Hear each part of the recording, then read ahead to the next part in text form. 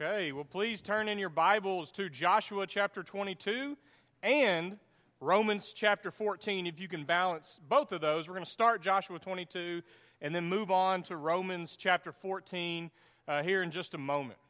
So about 2 years ago, we took a family vacation to San Antonio. We were living in Mount Pleasant, Texas at the time, so Mount Pleasant to San Antonio is about a 6-hour drive.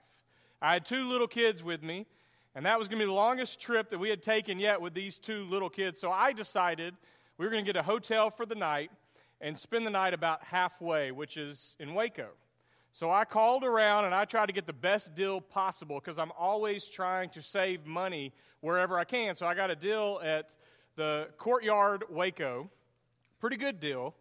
But one of the requests that I had was that we get one of those roll-away beds. Is that what they're called? I called them roll-out beds. Jessica calls them roll-away beds. So I'll go with her phrase, roll-away bed.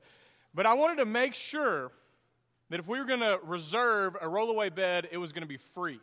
I didn't want to pay for it. And they confirmed 2 different times on the phone that it would be free. So when we arrived that day, I reminded them that we reserved a roll-away bed. And I reminded them that they told me it was free, and they assured me it's free.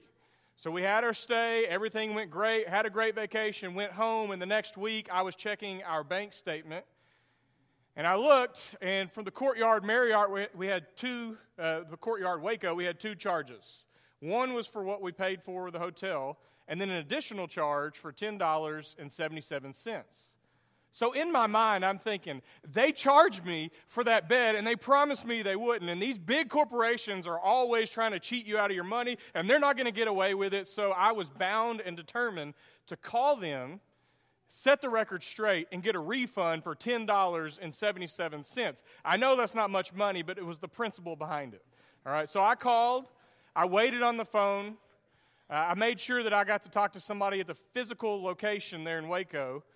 And I was going through what happened and how they assured me on the phone, they assured me in person we wouldn't be charged for this roll-away bed, and yet we were charged $10.77. And she tried to explain to me, sir, we don't charge for those beds. And I don't know where that charge came from, but let's try to figure it out. And I was trying to be nice, and she was being patient with me, and she was going through all these different options of why we could have been possibly charged. And then she said, did you happen to eat the breakfast? And I paused, I opened up my wallet, I found a folded up receipt, and I unfolded it, and it was for breakfast for $10.77. And so I just said, you know what, you could be right, let's just let bygones be bygones, and then I hung up the phone. Never once did it cross my mind that I could be wrong. I was so shocked by that because I went into it thinking I was a victim, and they were out to get me. They were trying to cheat me out of my money. Never once did I think I could be wrong. And we do this as human beings, don't we? We think that we have pure motives, but sometimes we question the motives of other people. So the first section we're going to look at in our Old Testaments is Joshua chapter 22. And in Joshua 22, this is kind of a similar scenario, maybe a little bit more serious than a $10 charge. But the Israelites have gone into the promised land. They've conquered. Right? It's time to settle in and to enjoy finally living in the promised land. And so Joshua, their leader, the beginning of Joshua 22 is dividing up everyone. Some of the tribes are going to go to the east side of the Jordan River, some to the west side as previously determined. And so when the eastern tribe was going to their part where they were going to settle with all their money and all their riches and all their everything that they had, they decided in verse 10 to build an altar. The NIV says they built an imposing altar by the Jordan. The version that I read from says that they built an altar of great size. So we're not told exactly right away why they built the altar. We just know they built an altar, and it was huge. But then in verse 11, when the western tribe hears about this, they get everybody together. In verse 12, they gathered the whole assembly, and they decided to go to war against them. These are their people. They are supposed to share this inheritance together. And rumor has it, the eastern tribe built an altar, And they don't know exactly why they built the altar. They jump to conclusions and assume that they built the altar because they're going to worship idols, and they've already given in to worshiping idols. But they don't know that for sure. But still, they get everybody all riled up, and they decide to go to war over a suspicion. They're suspecting that maybe there's some false motives, and so they're assigning false motives to the eastern tribe, and they decide to go to war. Now, thankfully, before they did that, the western tribe sent some of their priests and tribal leaders over to the eastern tribe to accuse them, right? They confronted them, and they said, we know you built this altar to worship false gods, and while doing that, you're going to bring a bad omen not only on yourself, but on us as well. So they bring their strong accusation, and then in verse 24 through 27, finally, the eastern tribe has a chance to defend themselves. And the first thing they say is, no. Like, no, you got it all wrong. We didn't build this altar to worship other gods. If we did, then go ahead and condemn us. We built this altar as a monument of our unity, so that our children and our grandchildren will know that our tribes, the eastern side, the western side, that we're unified together. The altar was for you, is basically what they tell them. So they were ready to go to war. They were ready to kill them all because of this altar. And they were ready to go to war over a suspicion. So once they talked it all out, everybody kind of calmed down. The western tribe went back home, and they explained the real reason behind the altar, and no more war talk, right? I find Joshua chapter 22 kind of a funny chapter. After all they've been through, they came so close to a lot of unnecessary bloodshed, all over a suspicion. And how often do we do that as human beings? We assign motives to other people, not really knowing exactly what their motive was. We just assume we have pure motives, and that maybe other people don't have so pure motives. So this month we've been talking about the mind. Jesus tells us to love the Lord your God with all your heart, soul, and what? Your mind and all your strength. So Jesus believed that the first and the most important command was to love God with all of who we are, including our minds. And so this month we've been looking at the mind. How do we take our thoughts captive, as Paul writes, and make them obedient to Christ? How can our minds become the place where Christ dwells? So far we've used the book of Romans as a guide, and we've looked at Paul's own journey, Romans 6. You're either a slave to sin or you're a slave to righteousness. So that Sunday, 2 weeks ago, we looked at addictions of all kinds and mental enslavement. Last week, we looked at Paul's own mental battles and being stuck. And it builds up to Romans chapter 12, verse 2, where he says, be transformed. This metamorphosis that can take place by the renewing of your minds. It's an ongoing transformation. So I want to continue to talk this morning about our minds and how we can love God with all of our thoughts, with everything that comes in and goes out of our minds. But what I really am going to focus on this morning is how do we do that socially, our social aspect, the way that we view other people, the conversations that we have in our head with people that haven't actually happened, but we just assume and we anticipate what people are going to say. Often people will come visit churches, and they'll say something like, I'm not going back to that church because everybody was judging me. How did you know everybody was judging you? Did they hold up a sign and said, we're judging you right now? I have a friend who has worked with teenagers, now they're college students, and he's worked with them for a long time, and one girl went and visited a church where she was attending college, and she told her old youth minister, I'm not going to go back to that church. Why? She said, well, everybody's judging me. How are they judging you? Because I have a past. How do they know your past? Well, they don't know my past. Well, how are they judging you then? You're judging them thinking they're judging you. It's in your head. And how often do we do that? We think that people are talking about us, or we think people are judging us, and we have these conversations in our mind. We assign motives to other people, and sometimes those are false motives. When I first started preaching over 10 years ago, one of my first sermons, I was all prepared. I got up. I was ready to go. It was on a Sunday night, so the crowd was a little bit more thin. You could make a little bit better eye contact. And I looked out, and there was a former game warden, retired game warden, looking at me, staring a hole through me, and I thought immediately, I have said something that he has disagreed with. And then as I went on throughout the sermon, I would look over at him and then try to look away quickly, as I was like, man, he wants to kill me. Like, this guy is really mad at me. And after the sermon was over, I was ready. I was bracing myself. He came right over to me, and he shook my hand. He said, hey, good lesson. And I said, are you sure? Because your face did not look like you thought it was a good lesson. But we do that all the time. We look at people in the way that they look, and we just think that we know what they're thinking, right? But only we know, and God knows what we're thinking, right? So socially, how do we love people with all of our minds? Elvis had this song called Suspicious Minds. And I'm not going to try to sing it this morning, but there is a line in the song that we can't go on together with suspicious minds. Now, obviously, Elvis had some sort of troubled romance. I don't know what was going on in his life. But I like to think that maybe Elvis had Joshua 22 and Romans 14 in mind when he wrote this song.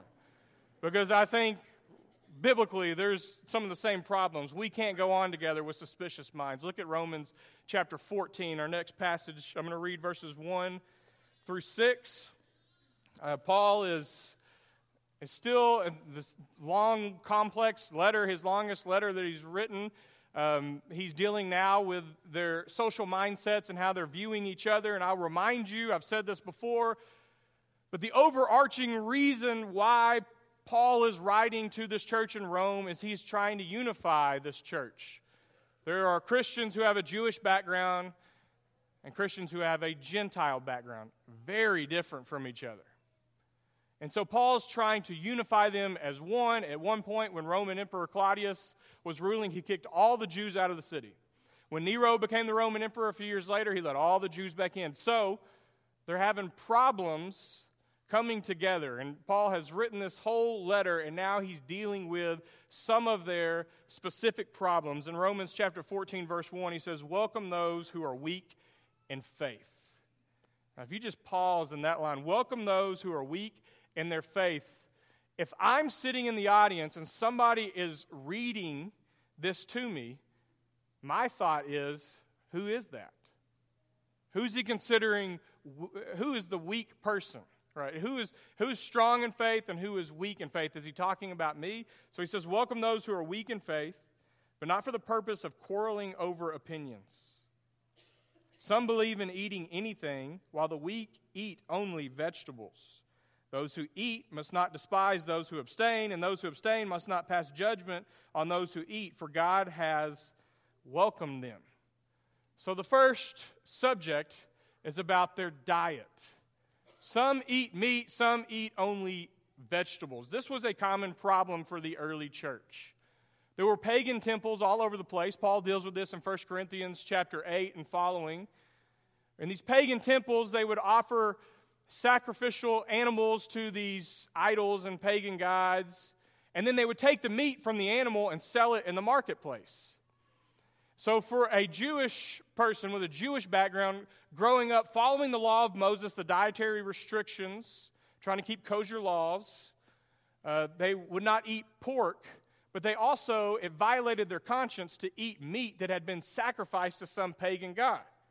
So living in the big city in Rome, probably without a Jewish butcher nearby, they didn't know if the meat had been properly slaughtered, so they just decided probably just to become vegetarians. Not for the same reasons why people become vegetarians today. You know, killing animals didn't bother them. They lived very close to their food source for animals or crops. But what bothered them was how the meat had been prepared. It violated their conscience, so most of those with a Jewish background, although they had been set free in Christ, were still cautious with what they would eat. But those with a Gentile background, we're assuming this is what Paul is referring to because the weak eat only vegetables, but those with a Gentile background probably had no problem eating meat. They didn't care where it came from. It didn't bother them. They had pagan backgrounds. They knew what all that was about. They knew it meant nothing. So some were eating meat, some would eat only vegetables, and that was a very contentious subject. So when you come together for church and you share table fellowship, what you eat was very important. And Paul says, accept each other. And then you move down to skip around a little bit in chapter 14, verse 5. He says, some judge one day to be better than another, while others judge all days to be alike. Let all be fully convinced in their own minds. So some in this church in Rome still believed that some days were sacred, but some believed that all days are alike. For Paul, if you read all of Paul's letters, it's a matter of indifference. The days, holy days, Jewish festivals, dietary laws, all of that, he believed, had been set free in Christ. But Paul also realized that not everybody had arrived at the same conclusions. Not everybody was at the same place in their faith journey. So for those who have a Jewish background who want to keep the festival days and the feasts, let them do it. But for the Gentiles who believed that those weren't that important and we didn't have to do it all days are equally as important, don't rub it in their faces. Don't use it as a way to start fights. So they were having all sorts of division. So going along with this theme, there were some suspicious minds in Rome. They differed. They had different opinions on things that were very important to them, and there were suspicious minds, and that's been happening ever since. Centuries have gone by, and churches always struggle. It may not be about meat or vegetables or holy days, but there's always going to be some issues that could potentially divide us. In the 19th century, there were two preachers, famous preachers, Charles Spurgeon and Joseph Parker. They operated around London in that area, and they were pretty well known. They were friends early on in their preaching career. They would often swap pulpits, but as time went on, they had some pretty strong disagreements with each other. And then publicly, Charles Spurgeon, or so the story goes, was outspoken against Joseph Parker because he attended theater. So he accused Joseph Parker of being unspiritual because he would go to the theater. But the people that were reporting the story said that while he was accusing Joseph Parker, he was smoking a cigar. So some people accused him of being unspiritual for smoking a cigar. So who's right and who's wrong, right? And this is a news report that's all over the place. People are getting this and reading it. And so when they look at the church and they're looking at the preachers, like these guys are just fighting with each other over who's right and who's wrong. There's been problems that could potentially divide us for centuries. And they're not always the same problems. When the radio first became a thing, which was before my time, but when families would sit around and listen to the radio, there were some Christians who claimed that you were unspiritual or sinful for listening to the radio because Ephesians chapter 2, verse 2, Satan is the ruler of the kingdom of the air. So they believed you can't listen to the radio. Now, I know these are kind of light-hearted subjects, but there's always going to be something that we may not agree on that could potentially divide us, and that was the problem with the church in Rome. Their backgrounds were very different from each other. And it became a sore subject in this church, and so Paul is dealing with it. And if you scroll down to verse 10, Paul writes, "Why do you pass judgment on your brother or sister? Or why do you despise your brother or sister? For we will all stand before the judgment seat of God." So he's asking, why are you judging each other? Why are you passing? God will sit on the judgment seat. He will make the final judgment call. Why are you judging each other over these, what he would call, disputable matters? Instead of judging each other, why don't you welcome each other? That's how the NRSV translates. Welcome each other. NIV is accept each other. So he uses words like peace and welcome and love. And I think what Paul is calling them to do is, despite your backgrounds and your huge differences, walk with each other on the journey. Be patient with each other. Accept each other. Love each other. Look at verse 13 and following. It's like Paul is changing the tide now, and he's going to put the focus on the stronger brother. In verse 13, he says, "Let us therefore no longer pass judgment on one another, but resolve instead never to put a stumbling block or a hindrance in the way of another. I know and I am persuaded in the Lord Jesus that nothing is unclean in itself, but it is unclean for anyone who thinks it is unclean. So in Christ, Paul has come to the conclusion, and he is one who grew up with a Jewish background, he's come to the conclusion that what Jesus taught was that he has made all foods clean. Things have changed. The law has been fulfilled, but not everybody has come to that same conclusion. Look at verse 15. If your brother or sister is being injured by what you eat, you are no longer walking in love. Do not let what you eat cause the ruin of the one for whom Christ died. So do not let your good be spoken of as evil. So he uses words like stumbling block or hindrance. Don't become a stumbling block or a hindrance, or don't injure your fellow brother or sister because of what you are okay with in your own life. Don't become a stumbling block for someone else. Don't use your freedom. You know, Paul believed we had been set free in Christ, free from the law, free from sin, and he over and over he approaches the subject. Don't allow your freedom in Christ as an excuse to indulge in a sinful nature. And here he's saying, don't let your freedom cause someone else to stumble.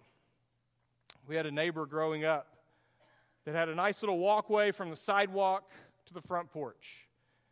And every year when the leaves would fall, he wanted to keep his yard looking clean, especially his walkway. So around November, he would have a Saturday where he would do some major yard work. And he would bag up all the leaves and clear up that walkway. But if you watched him closely, he would bag up some of the leaves, but most of the leaves he would blow over into our yard and our driveway. His yard looked good, his walkway looked good, but our driveway looked a lot worse after that. So it went from one path to another. And I feel like what Paul is alluding to here is when your own path has been cleared and you see things clearly and you've arrived at a certain place in your spiritual journey, don't make the path of your neighbor a lot more difficult to walk down. Love in Christ considers how it affects those around you. So he's saying don't become a stumbling block. Those things aren't that important. Remember, these are people for whom Christ died. And then in verse 17, he says, for the kingdom of God is not food and drink, but righteousness and peace and joy and the Holy Spirit. Verse 17, he uses this phrase, the kingdom of God. If you read through the Gospels, that was the central message of Jesus. The kingdom of God is here. The kingdom of God is near. The kingdom of God is at hand. But when you read through Paul's letters, rarely does he use this expression, the kingdom of God. But here he does. And he says the kingdom of God is not about food or drink. It's not about these physical things. But what is the kingdom of God about? Peace and joy and the Holy Spirit. Verse 18. The one who serves Christ is acceptable to God and has human approval. Let us then pursue what makes for peace and for mutual upbuilding. Do not, for the sake of food, destroy the work of God. Everything is indeed clean, but it is wrong for you to make others fall by what you eat. It is good not to eat meat or drink wine or do anything that makes your brother or sister stumble. The faith that you have as your own conviction before God. Blessed are those who have no reason to condemn themselves because of what they approve. So he's just hitting on the same subject here. Don't make others fall because of what you approve and what you're okay with. And then he uses this word conviction in verse 22.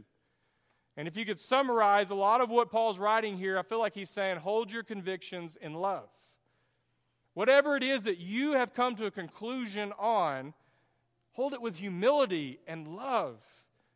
And don't throw it in somebody's face and use it as a reason to divide and to fight. Hold your convictions in love. A few years ago, there was a preacher in the Church of Christ tribe who had an opportunity to preach in front of a very large audience at a conference. And I won't tell you his name, and I won't tell you what he talked about, but he was very open about some of his beliefs. In his faith journey, he was open and honest about some conclusions that he had arrived on. And apparently, a lot of people disagreed with him.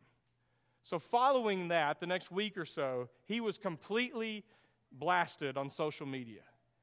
People got on there and said terrible things about him, about his family, about his faith, about his preaching. I mean, they said some horrible, ugly things, and he was quiet for a while. You know he was reading it.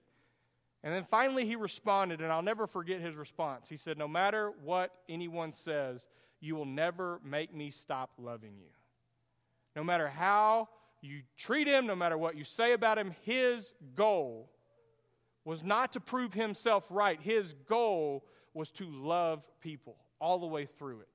They had arrived at different conclusions and they were ugly about it, but his goal was peace and joy and love. And so hold your convictions in love. And Paul begins to wrap this section up, and really the whole letter, in verse 23. But those who have doubts are condemned if they eat, because they do not act from faith. For whatever does not proceed from faith is sin. Verse 23 is a very interesting verse. Would make for an interesting discussion someday, but that's not really the main focus for this lesson. Chapter 15, verse 1. We who are strong ought to put up with the failings of the weak, and not to please ourselves. Each of us must please our neighbor for the good purpose of building up the neighbor. That's what love does. It considers those around you. So not just build up yourself, but to build up your neighbors. And then you skip down to verse 6, and I think verse 6 is a great summary for the entire letter of Romans.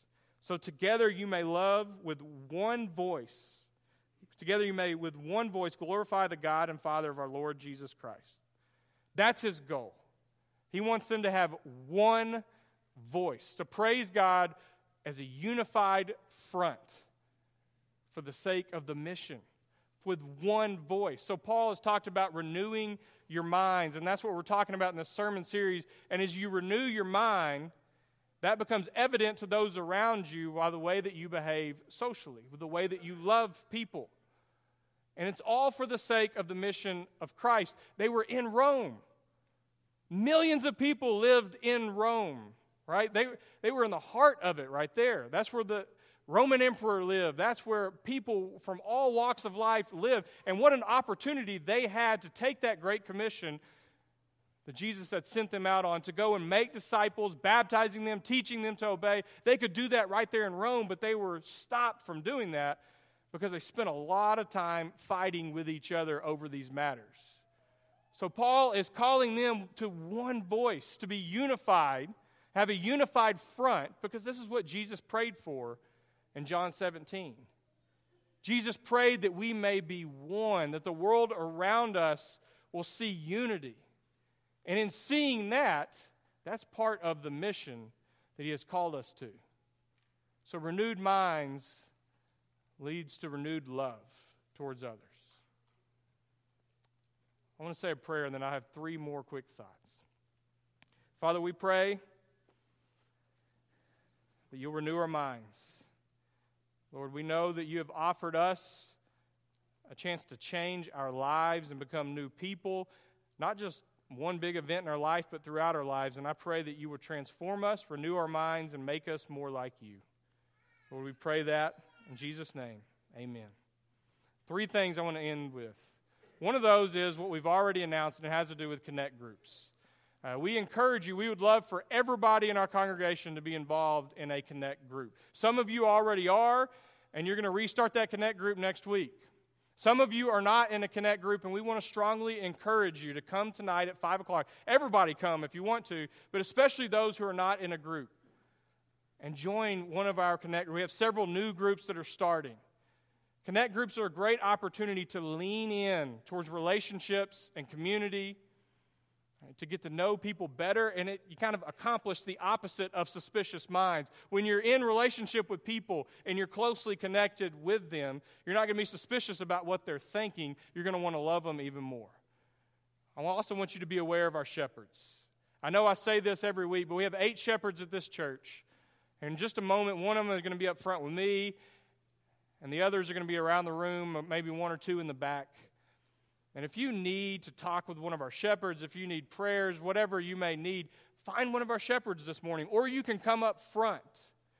And the third thing I wanted you to be aware of is I realize there's probably some people thinking, well, if we're talking about the mind, he has no idea how jacked up my mind really is. Hey, we're all a little bit crazy. But the blood of Jesus can cover all of that. And if you haven't made a decision in your life to follow Jesus, to be baptized into Christ, I want you to really consider that today and moving forward. Because Jesus can change us. Jesus can offer us new life. Consider those things. Let's stand and continue our time of worship.